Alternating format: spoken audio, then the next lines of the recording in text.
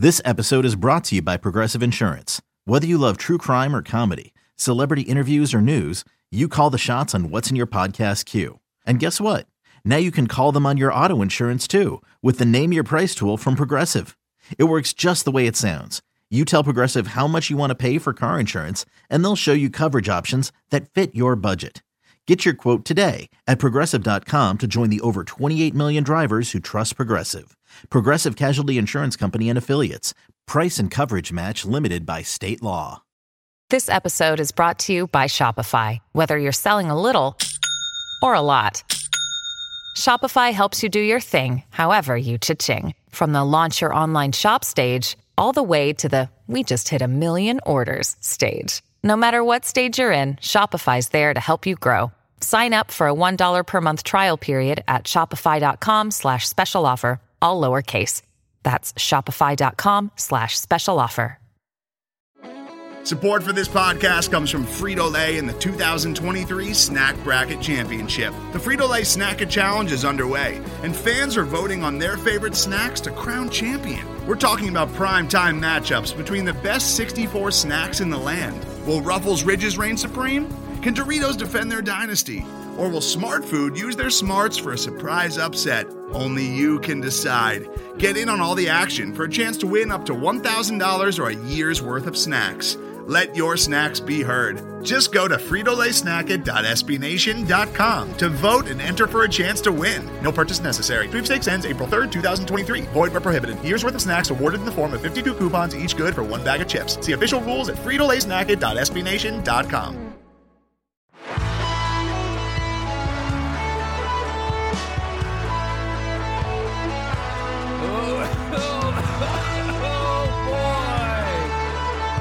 Somebody got COVID just before the Dolphins game, but we won, and I'm powered through.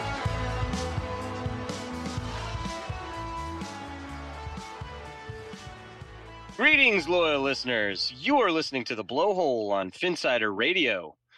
This fine evening, you have myself, James Radio. I'm at 100%. I am joined by my ever-trusty co-host, the Robtimist himself. He is gutting it out, recording from home, suffering from COVID. The Miami Dolphins are number one again, Rob. Number one. Is that curing what ails you, Rob? Is that curing what ails you? It's close. It is close. It is good. It was nice to see a complete victory. Just the offense and defense doing what they're supposed to do, beating up on a subpar team, which is weirdly can be good at some things, but can be bad. That's just a weird team, and I'm glad we won easily. It made me happy, but I can't taste anything, and that's depressing because food is life. That's unfortunate. I'm very sorry to hear that you're sick, my friend. I wish you a speedy recovery, but I also thank you for recording this week, because I know technically, most years we take the bye week off with the team, but this year we're excited, man. This is exciting. We're fired up, right? It's crazy. Check your pulse. It's crazy. So, yeah, I mean, you touched on it a little bit. The Browns are a weird team. We talked about it last week leading up into the game when we were previewing what we thought was going to happen. The Browns were coming off a bye week. Prior to that, they had dismantled the Cincinnati Bengals, who are a good football team. So the Browns have had some. They're capable of being good. They came in, they sounded very confident. I thought they came in a little too confident. I think some of that showed. They got off to a fast start, which this team is just notorious for doing. I'm sure we're going to talk about that as we break down the game and, how you were feeling at that point. As soon as, I know the place I was at, surrounded by Dolphins fans, we were definitely not happy with the way that game started, but it turned quick. As soon as the Dolphins got the ball back, they gained momentum. The offense looked great. The defense looked much, much better. Granted, it is a Jacoby Brissett-led Cleveland Browns team, but it is one of the better offenses in football when it comes to running the ball. And their offensive line is very good. And they have put up some good numbers on some pretty good teams this year. And we were able to shut them down pretty easily from the get. So anything else that you want to talk about before we jump in to the break or the recap of last Sunday's game. Yeah, I was going to say I weirdly wasn't worried about their fast start because that's what we've let them do, and I'm so confident in this offense at this point that I'm just like, yeah, you won't be able to keep up with us. And the fact that it was even by the second possession, I don't even remember. Did we get the turnover? My brain is complete foggy. So yeah, take us into the breakdown. But once we weren't playing from behind, or even not even a touchdown behind, I'm like, oh, this is in the bag. Yeah. Yes. So game starts. Dolphins kick the ball off to the Cleveland Browns. They had an excellent kickoff return to start, similar to the Ravens game. Except their kick returner, I don't know his name, was not as fast as Duvernay for the Ravens who scored on us. Their kick returner, if he was faster, would have scored easily. He had the entire half of the field wide open. Just an amazing special teams play by them. Our special teams continues to struggle. We'll touch more on that as we get further into the game. First play right out of the gate was a play action pass deep down the sideline to Donovan Peoples-Jones. Nice play by the Browns. Moved them. They were very deep in Miami territory after that play. Coverage wasn't terrible. It was a good throw by Brissett. I just frankly don't think we were expecting them to go deep on the very first play of the game. They got that. They did get a pass interference call. We gave them a first down. I think there was like a 3rd down and 5. We jumped off sides. They got a first down. And then they scored when they got to 1st and goal. They had a pass interference call in the end zone, which I didn't think was pass interference. Put the ball on the 1-yard line, and then they scored immediately after that. 7-0 Browns. Did you think that was pass interference? Do you remember that play, Rob? I know things are a little foggy for you. I do not. Who was the pass interference on? It was on Jerome Baker. They said he interfered with, I believe it was Donovan Peoples-Jones again, but the announcers said they didn't even think it was pass interference. It was ticky-tacky, but again, I also you expect the good return and the boneheaded penalties on that in the early on by the defense. That's what we do, but let's just keep shrinking it down, get it down to just one drive, get the hell out of the game. Browns made it look easy on the first play, so we get the ball right after that. We marched down the field. There was on that opening drive, they did get to a 4th and short in our own territory. We were not quite to midfield. It was right around the 40-yard line. Went for it, picked it up pretty easily. Most of that drive was actually not most. It was a perfectly balanced. I think it was a 10-play drive, 5 runs, 5 passes.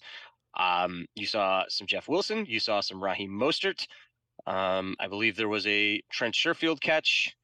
And then the drive was finished off with a beautiful pump fake by Tua as he spun out of pressure, and then flicked the ball to Alec Ingold, who made a fantastic play, just getting around the sideline and diving into the end zone. So 7-7, really good plays, really solid. After they picked up the 4th down, I don't think they got to 3rd down after that. So was a nice drive to see. Great respond, great answer from the offense. Browns then get the ball back. They again start moving, but they are not moving nearly as easily as they were on the first drive. They had to convert some 3rd downs. Brissett made one throw on that drive that was like, it just split 2 defenders and hit Peoples-Jones right in the numbers. It was one of the better throws, a very difficult throw. And I remember everybody at the bar being like, why couldn't he do that last year? It was just an incredible throw. And one you're not used to seeing from Jacoby Brissett. And it was on a 3rd and long as well. We were getting pressure. I believe we sacked him on that drive as well, but they were able to pick up the first downs on the 3rd and longs. And then Chubb fumbled. They were in our territory. Zach Seiler forces a fumble, and Xavier Howard recovers it. We get the ball, go down, kick a field goal. It's 10-7. We have another stop of them. Then we move the ball and we try to go for it on 4th down. Didn't get it. We actually had 2nd and 1. This was an interesting series of events. Honestly, so we're deep in Cleveland territory, leading 10-7 in the second quarter. I wanted to kick this one. I wanted to kick the field goal here because you had 2 shots at it. When you blow 2 shots at it, I'm like, you know what? Take the points at that point. I think like the analytics just have to be staggering for having a 2nd and 1 and running the ball 3 times and not getting it. Like they just have I to, like they have guess. to be so, it has to be so very unlikely of that happening. But that is exactly what happened. I didn't hate the call for going for it on 4th down. What I hated was that they had just tried the same thing twice in a row and it didn't work. So maybe try something else.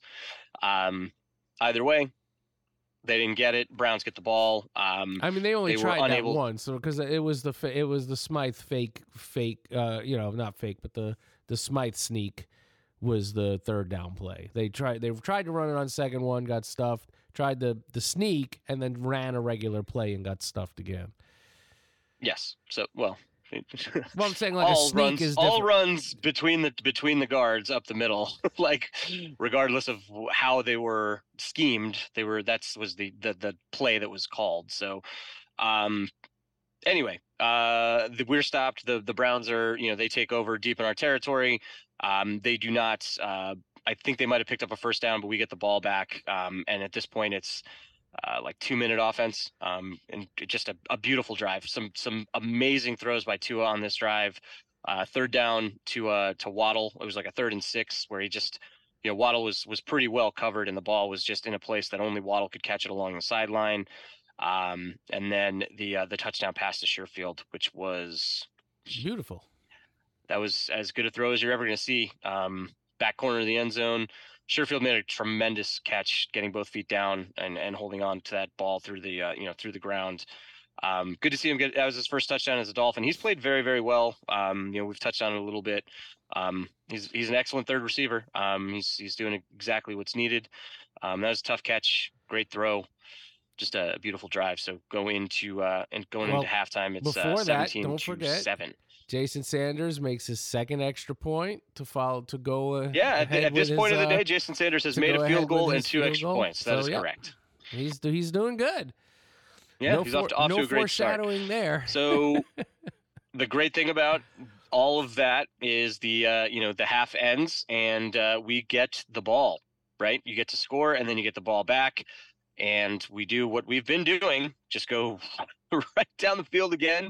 Really, some really great runs from Jeff Wilson, and it is another touchdown. This was a Raheem Mostert 24-yard touchdown run where he just zipped right through the defense to get in the end zone, and we're off to the races at this point, 24 to 7. Oh, you mean another Browns good extra then get point? the ball. They mount a little bit of a drive. They were aided by. This was the drive where they were aided by a terrible roughing the passer call on Christian Wilkins. Oh, that was bad.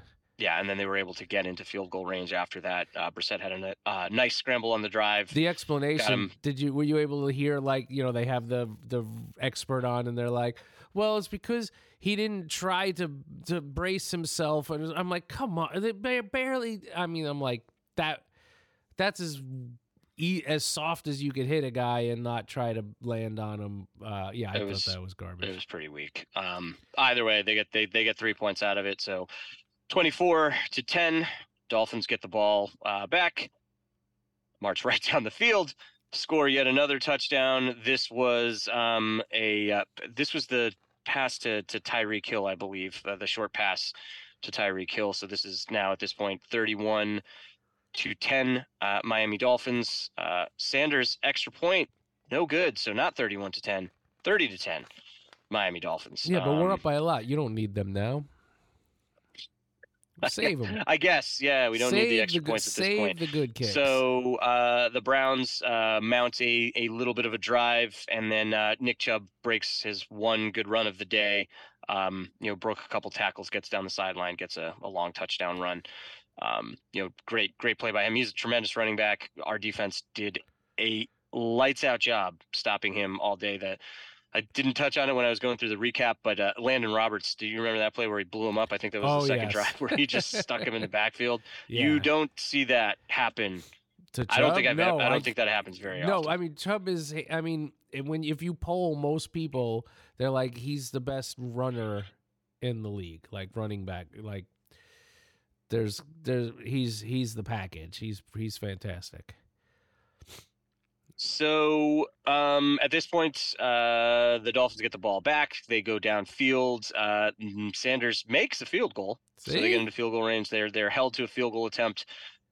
Sanders actually makes the field goal. So look at that, 33-17. So wait, he's had what, two field goals, 4 extra points. I mean, and we're killing him. Come on, maybe he was just tired. That's a lot of kicking.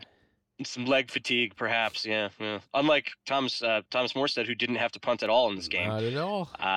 Yeah, and then so 33-17, Dolphins get the ball back. The Browns don't do anything with the ball. The Dolphins are able to go down the field and not awesome. Go down the field. That's the one play.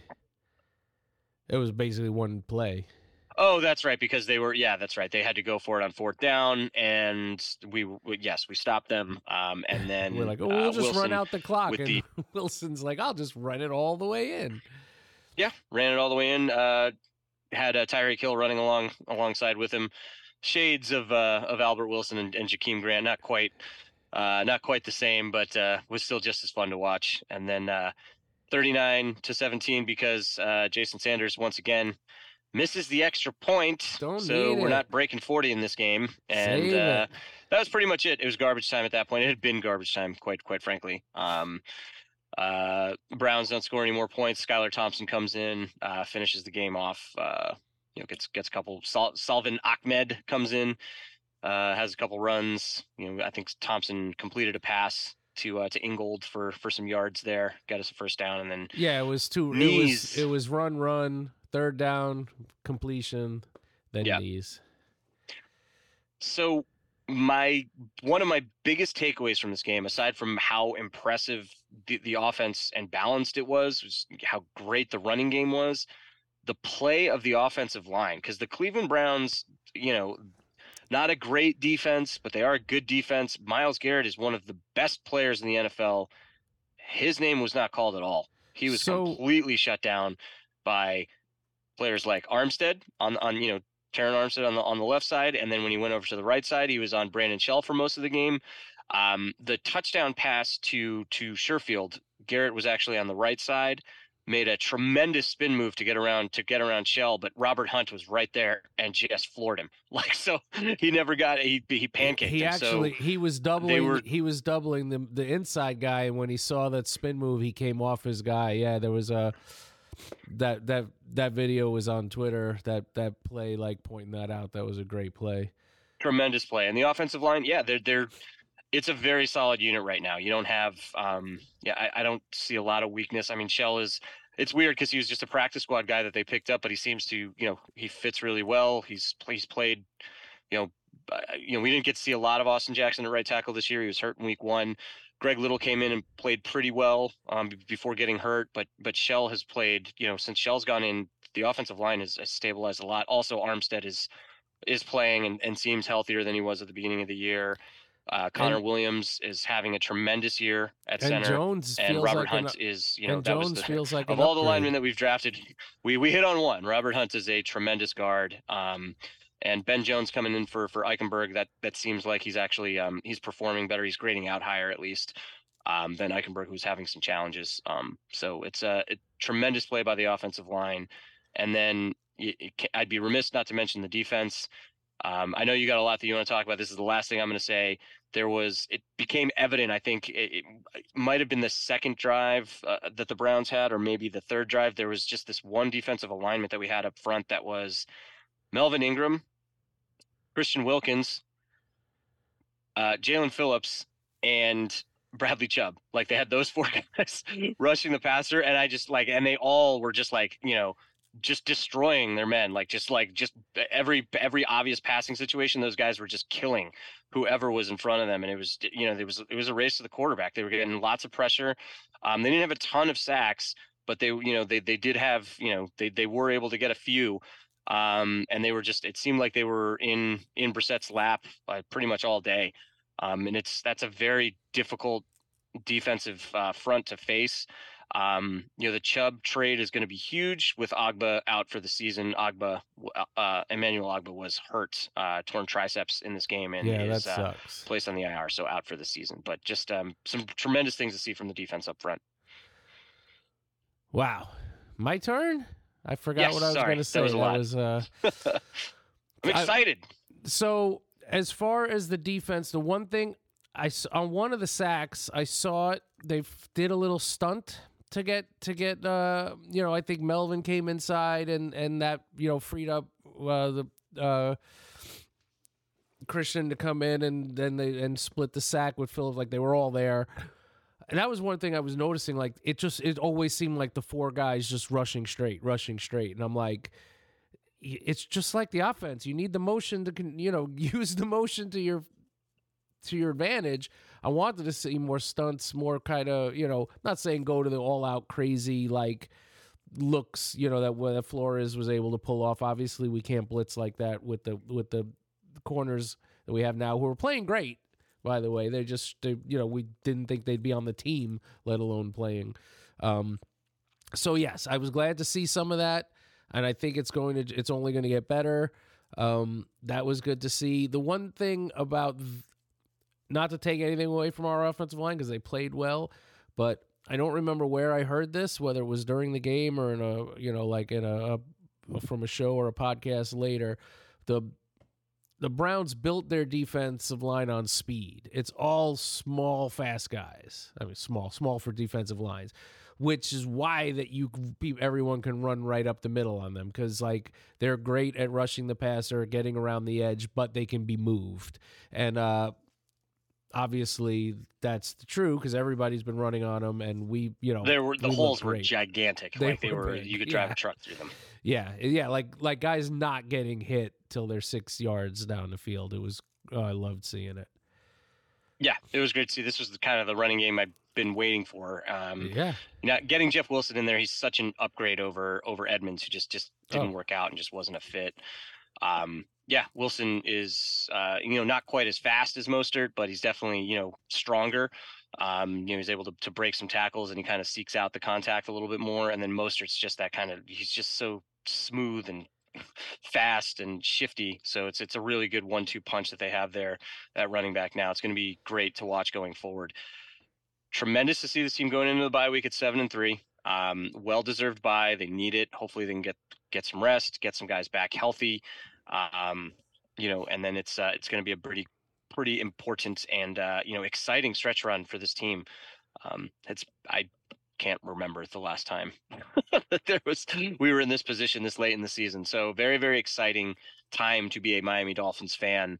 And what a great way to go into the bye week. So we are at time for, you didn't even mention, do you want to go? You want to go a couple more minutes before we go to break? Well, you didn't even mention that we're in first place. You're right. I did not. I'll let you. We're number one. Tell everybody. You said we're number. Well, they know, but this is your first place, Miami Dolphins. I mean, this was a great weekend. It sort of feels like a fever dream to me, but I enjoyed it. Probably the COVID talking. Probably. All right, we're gonna go. Yeah, we'll go to break. When we come back, we'll recap our NFL pick'em, our fantasy camp, and our prop bets on the degenerate side. So please stay tuned. Today's episode is brought to you by Cars.com. With over 2 million vehicles and 50,000 more added every day, Cars.com will match you with the perfect car for you, your budget, your life, your style. And if you're ready to say goodbye to your current car, Cars.com will get you an instant offer to cash it in. Just start by entering your license plate and get matched with a local dealer who will write you the check. So whether you're looking to buy or sell, just go to Cars.com. It's magical. And we are back. So as I mentioned, the Miami Dolphins are on bye week, so Rob and I won't be playing any of our games that we play. Obviously, we can't play fantasy camp with no game this weekend. Probably won't do any pick 'em either. Don't need to do that. Because who cares? And then there's going to be no prop bets to make either. But we can recap all three of those games that we like to play every week from last week. So I think I did pretty good in Pick'em. You want to start there, Rob? I think that's a good place to start. Why don't you tell everybody what happened? Yeah, it was stupid again.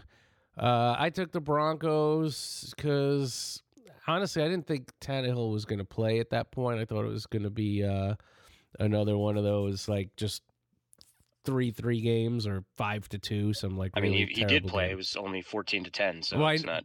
But I'm saying if he's that much better than Malik Willis, so my pick would have worked had he not played, I believe. So yeah, I lost that one.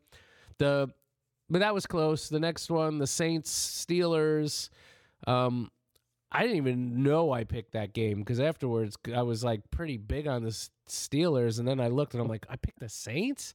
That was a terrible idea. So, and just to be clear, he did not have COVID last week when we were casting. He was of sound mind and body when he made that pick. And then I was I was confident enough that in the Giants to give you an extra point. You did, and it still didn't help you.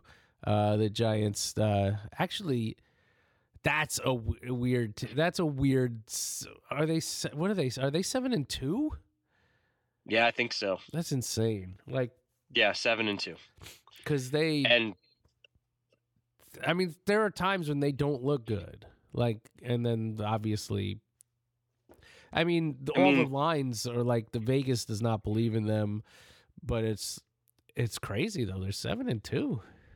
Daniel Jones is their quarterback. Like, would you? I can't name a wide receiver on their team. Like, well, they got Kenny Galladay who doesn't play because he's terrible and making $80 million.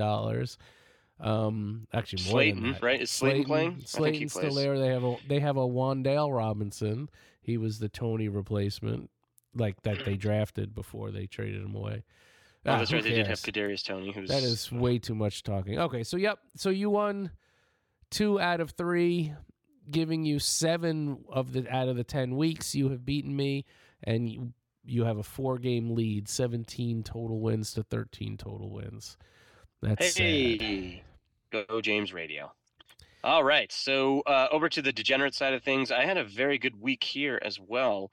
I'll go ahead and recap my prop bets. So I like to make the the littlest, weirdest ones I can find. So Kareem Hunt had an over-under of 13.5 receiving yards. I took the under. He came in with 10 receiving yards. Got that one. Nailed that one. Next one.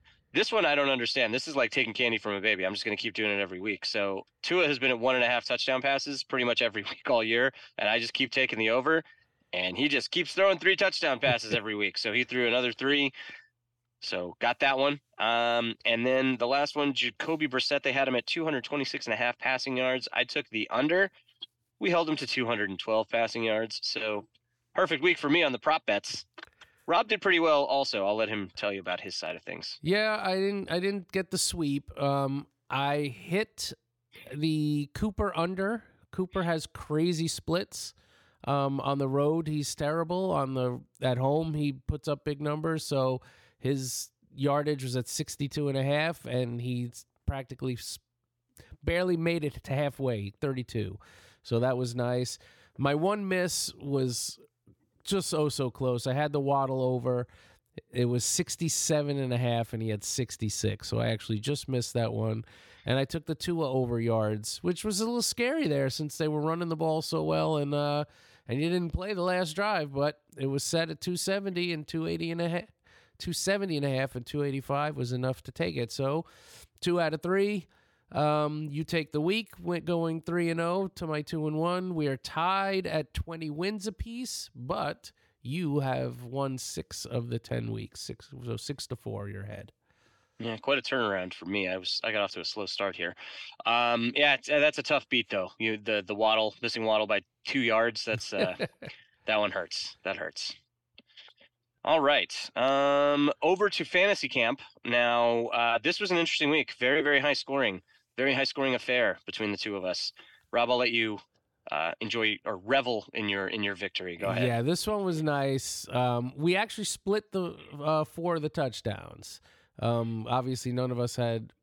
What did we have? 5. Ingold was the other touchdown, right? Yeah. So you had Hill and Mostert. because you picked first, took Hill. I had Waddle and Wilson. I took Jeff Wilson. Well, ahead of Sherfield is the one Mostert. you got the guy the touchdown. Well, I'm going in order of the picks, right? Then you went Mostert, Gesicki. I went Sherfield. So I have the Wilson, Sherfield touchdowns. You had the Mostert, Hill touchdowns. Now Hill, 5 for 44. And a touchdown is fine for most receivers. That's like, seems like something's wrong with Hill. It did look like they went out of their way to take away the big shots in the middle of the field. But obviously there are other people open, and it didn't hurt us offensively. Mostert actually had a good day. Had the 65 rushing, had the touchdown, had 22 receiving, 4 catches for 22. And then add to that Wilson, 2 catches for 24, very similar, 119 rushing and the touchdown. So fantasy points, it's only a difference of 3 points or so difference there. So it was the Sherfield coming in for the 4 for 63 and a touchdown that threw me over the top. No offers since whose idea was it to add more defensive players? Was that one of our listeners, or was that you? I know Scott changed. That was Scotty. Scotty's idea was to add to change the scoring on defense, and then it was my idea to heighten that a little bit, and then have the flex to where you could pick an offensive player or a defensive player. However, Ingold would have been a nice play here. He had some pretty good fantasy points. That's true, but yeah, we did add the duper flex, which is could be a defensive player or an offensive player in the flex. So you had Chubb and Holland. I had Phillips and Roberts. I wanted, since I was going with 2 defenders, my thought process was I want I want the tackle monster playing against a team that's going to run, and that really worked out for me because I think he had 7 tackles, and Phillips had 2, gave me 9. Chubb and Holland combined for 5. So right there we get a point for every tackle. So that added to my lead right there. We each had a half a sack. And there was a pass break up here or there for me. So I ended up with 54 total points, which is our second highest output. So pretty nice. 41 is actually a great week, which you had, but that was not enough because I beat you finally. Wins most weeks. It does win most weeks in fantasy camp, but not this week. That's okay. Love to see it. So for the season, I'm leading 6 games to 4, and I am leading in points 345 to 319, but much closer than last season. Last season, I just dominated you in this, so nice to have some competition. I don't think we have a record of that anywhere. I don't think that's true. All right. We are going to keep it a little bit short this week, but I did want to mention our Twitter account. So if you are still using some of the few people that are still on Twitter, we are at BlowHole. You can DM us or post at us or, follow us, like our tweets, all that stuff. We'll give you some shout outs if you reach out to us. We also have our email address for the show. It is at @blowhole, or actually, no, at @blowhole is the Twitter account. The Gmail is theblowholeradio@gmail.com. And we had some first time emailers this week. So I wanted to give some shout outs to some of our new emailers. So, first one, I would like to give a shout out to Mike. I'm going to butcher the last name. Petramalo. Actually, no, I think I got that. Petramalo. That's right. He's from North Carolina. Really good email. Mentioning, specifically that the Dolphins aren't getting the type of press coverage and reaction that he feels they should be given their performance through the first 10 weeks of the season. I agree. This is the number 2 seed in the AFC. We're in first place in the AFC East, a division which currently all 4 teams would be in the playoffs if it ended this week. It is a little early. There's a lot of football left, and the Dolphins don't have a history of performing very, very well. So that might be why we're not getting some of the love that we're accustomed to seeing. But he did ask a really, really good question. So it's in keeping with his no recognition theme. He wanted to know who Rob and I's favorite former players are that were not necessarily household names across the nation. So I have quite a few, honestly. I'm gonna take one on offense and one on defense. So my favorite Dolphin that that has been very, very under recognized on offense would be Oronde Gadsden, wide receiver, late 90s, early 2000s. I guess longtime Dolphin fans would know who he was. He got to play with Dan Marino and then the Jay Fiedler years as well. Made some just incredible catches. The guy had enormous hands. He was a very, very tall wide receiver, not very fast, but just made a lot of contested catches. Was a very, very good offensive player. And then on the defensive side of the ball, I'll go with Tim Bowens. He was an interior defensive lineman, drafted in the mid 90s. He played in the Marino years, but he was a big part of those Jimmy Johnson and Dave Wanstead defenses, just plugging up the middle, eating up blocks so Zach Thomas could run around and make hundreds of thousands of tackles. So he was one of my favorite unsung Dolphins. Who you got, Rob? Good ones. Defense, I almost was going to go like Louis Oliver, but and that's way back in the day. But I think he was during his prime, the people knew who he was. So maybe I go for like John Offerdahl. Remember him? Ooh, that's a good one. Yeah, I remember John Offerdahl. He was like the only good defensive player on those late 80s teams. Yeah. He was just a force in the middle. Always liked him. And I don't know why. I was a huge Oronde Gadsden fan, so he probably would have been on my list as well. But Terry Kirby, I always liked him. I always wanted like him to be more. Was a running back, one of those unsung guys that I always liked. And I mean, recently, it's no Isaiah Ford. Isaiah Ford. Oh man. Yeah, he had his moments in our fantasy camp. He was a fantasy camp superstar back when we were scoring like 10 points each. And Mike's unsung Dolphin hero that he wanted to shout out was Brock Marion, which I thought was a good one as well. Yeah. He was a fantastic safety for those defenses in the early 2000s and late 90s. Another email that we got this week, which was very exciting for us, our first international, well, maybe not our first international listener, but our first one that we know about, Martin Jarvis. So he lives in the UK, and I did ask him how he came to become a Dolphin fan, and he said that he's been a longtime supporter of the Fins from afar, but he was lucky enough to spend a month in South Florida in 2015. Got to see a first game at Hard Rock against the Titans. He said he just had a fantastic experience, and he was just hooked on the Dolphins ever since then. So thought that was pretty interesting. His question for us was wanting to know what we think a good season looks like for this Dolphins team, and I thought that would kind of be a good way for us to kind of end the show as we go into our bye week and take a look at like what we have ahead. So my initial response here, just given where we are, and granted, I'm going to knock on some wood because I don't want to jinx the team. Anything can change at any moment. I feel like that the worst this team is going to do, or the worst that this team could do, would be to make it to the playoffs and go out in the first round. I feel like that's how good this team is. I feel like if they make it to the playoffs and lose in the first round, that's a disappointment to me. I think this team has a legitimate shot at making the AFC Championship game, and I believe that's our ceiling. Who it is that we face in the AFC Championship game, most people would probably say the Chiefs at this point. If we're looking at it, right now, looks like that would be the team that, that's the team to beat. But yeah, that's kind of what I think. I think we're right in that. That's the area that I'm thinking is our, I think, making it to the AFC Championship game and then going from there. That is, that would be fantastic. Honestly, if we get to the second round, if we don't get to the AFC Championship, I mean, I wouldn't consider that a failure or a lost season. Winning a playoff game, getting to and winning the playoffs, in a rookie head coach's first year, in the first year this team is really looking like a real team, is an accomplishment.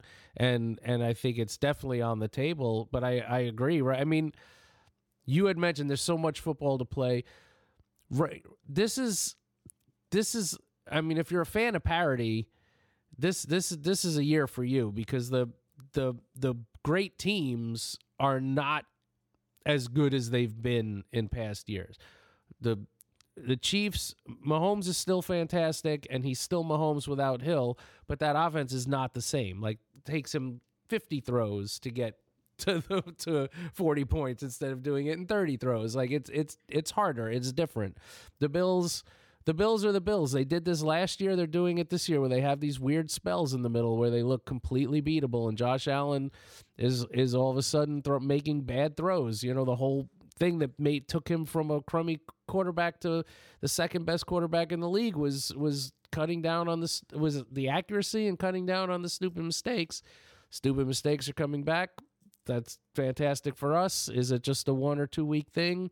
Probably. I mean, I don't think he's not going to regress to first year Josh Allen, but maybe. And even so, with his legs, he's still a force to be reckoned with. But these are flawed teams. Like it. I don't know. What would you say? It's a better than 10%, a 10% chance we could be the 1 seed? Less than 10%? I mean, it's not likely. Yeah, I think we have more than a 10% chance of getting the 1 seed. I don't think we will. Right. Well, that's, 1 in 10 chances. I don't think we will. Right. You got to be. So that's why. But it's not impossible. Like, you could see it. It's more on the other teams stumbling, more on the fact that saying that we're going to run the table. It's more like those other teams may stumble more than us. But us running the table, like, it would have sounded ludicrous, like if you were talking about it like a couple weeks ago. I think it's going to happen? No. Would I be? But I would not be shocked. Like, I wouldn't be like. I mean, even the fact that we're saying that is just crazy to me. And I know we're homers, we're excited, we're not used to being good. Say all those things. That's true. This team they look like they can. I know it's the Pittsburgh, Detroit, Chicago, Cleveland, those aren't exactly, world beaters. But I mean, we beat Buffalo, we beat New England, we beat Baltimore at the beginning of the year. Those are good teams. New England, maybe not, but maybe they are. I don't know. But Baltimore and Buffalo are definitely good teams, and we beat them. We were also in position to beat Cincinnati and Minnesota with backup. With second and third string quarterbacks, even the the Jets game we were in position to win too. We were about to take the lead in that game. Yeah. So, talent wise, you have the ability to win every damn game. Now, that's hard to do. Nobody can do it except for one team ever. Thank you, That's right. Commanders, for making sure of that this week. Forgot to give them a little yes. Bump well to done, that. Commanders. Thank you, guys. But yeah, so looking at coming out of the bye, right? So we have the bye week this week. We get a home game versus the Texans. The Texans are not good. We'll talk about that on next week's show. We'll preview that. But I mean, I'm sure we're all feeling pretty good about that game. But then there are no gimmies in the NFL. There's obviously we're all well aware of that. But then the next 2 weeks after that are going to be. Those are tough games. It's at San Francisco and at the Los Angeles Chargers, who should be more healthy than they have been. Keenan Allen, and Mike Williams will probably play in that game, I would imagine. I still think we should win, right? I think we should, Yeah, but that's 3. And you said the next 2. But Buffalo follows that. That's a crazy 3-game road trip. I hadn't gotten there yet. Yeah. I'm still looking at that second quadrant, right? So where you have Houston, San Francisco, and the Chargers, right? So we've won the Cleveland game. I predicted at the beginning of the season this quadrant we would go 3-1. So we look at the breakdowns of the games into 4, except the one that has 5, but because there's 17 games now. But this was Cleveland, Houston, San Francisco, and Los Angeles. I said we were going to come 3-1 out of this stretch. You said 2-2. You want to revise that? Well, yeah. Now I think it's 4-0, baby. No, I can say. I mean, I'm keeping those initial projections in there to see what they are. See where they go, because I actually have us at 3-1 for the last ones, and that's I'm definitely not changing that. You were at 2-2. I don't know what. It's still possible. All of it's possible. The end is much harder than this middle, right? At San Francisco. Yeah, the final 4 Los games, Angeles, right? At Buffalo, home for Green Bay, which doesn't look as, at the beginning of the year it was scary. Then it looked very, very easy. Now it's looking like it might actually, we'll see what it looks like in a couple weeks. at New England, and then home for the Jets. So I think 3-1 is definitely, doable. I am curious to see how this team is going to play in places like Buffalo and New England in December and January. Like those are tough places to go play. Those are the most losable games to me on the rest of the schedule. So sitting at 7-3 right now, I think 12-5 is the most realistic record for this team to finish with, and I think 13-4 is a very real possibility. Yeah, I agree. I mean, yeah, it's crazy that if you win the Houston game at home, which you should, you're 8-3, you could literally split. Right, and that's I think the worst possible outcome is that split, right? And then 11-6 would probably be the worst. Right, but that's playoffs. Yeah, that's, and looking at the AFC, which is just wide open. Like, I mean, we're right now the number 2 seed at 7-3. The number 1 seed is the Chiefs at 7-2. The Bills, as you mentioned, they're stumbling a little bit right now, but I mean, they lost to the Jaguars last year. Yeah, and then they got right back into the swing of things. Their problem is they don't seem to be able to. They can't win close games. Like it seems like they're not, like if a game is close, they just aren't built for those close games. They blow a lot of people out. Their point differential they're plus 100 in point differential. Like that's insane. That's crazy. But they're 6-3 and in third place in the AFC East. Yeah, it's nuts. Winless in the division. Who's that? So the Bills. The Bills. The Bills, yeah. Yeah, so I mean, it'll be interesting to see. But yeah, I think the best we do is, like I said, 13-4. The worst possible outcome is 11-6, which would probably be like a 6 seed in the playoffs, maybe a 5 seed. But I think 13-4, 12-5 is, you're looking at, if you're 13-4, that potentially could be enough to get you the 1 seed. 12-5, I think, should be at least the 2 or the 3 seed, and maybe win the division at 12-5. I don't know if 12-5 gets the win in this division. I think it might, if we beat the Bills. If we get that second win against them. But yeah, it'll be interesting to see. That's for sure. All right. Well, I'm fading on you here, but I'll give you my bit of nonsense. The best thing about getting COVID right now is that the God of War Ragnarok came out on PS5 exclusive. Awesome, if you man. played the last God of War game, then you already know how good it was, and this one's been a lot of fun. Let's go bye week. Feel better, Rob.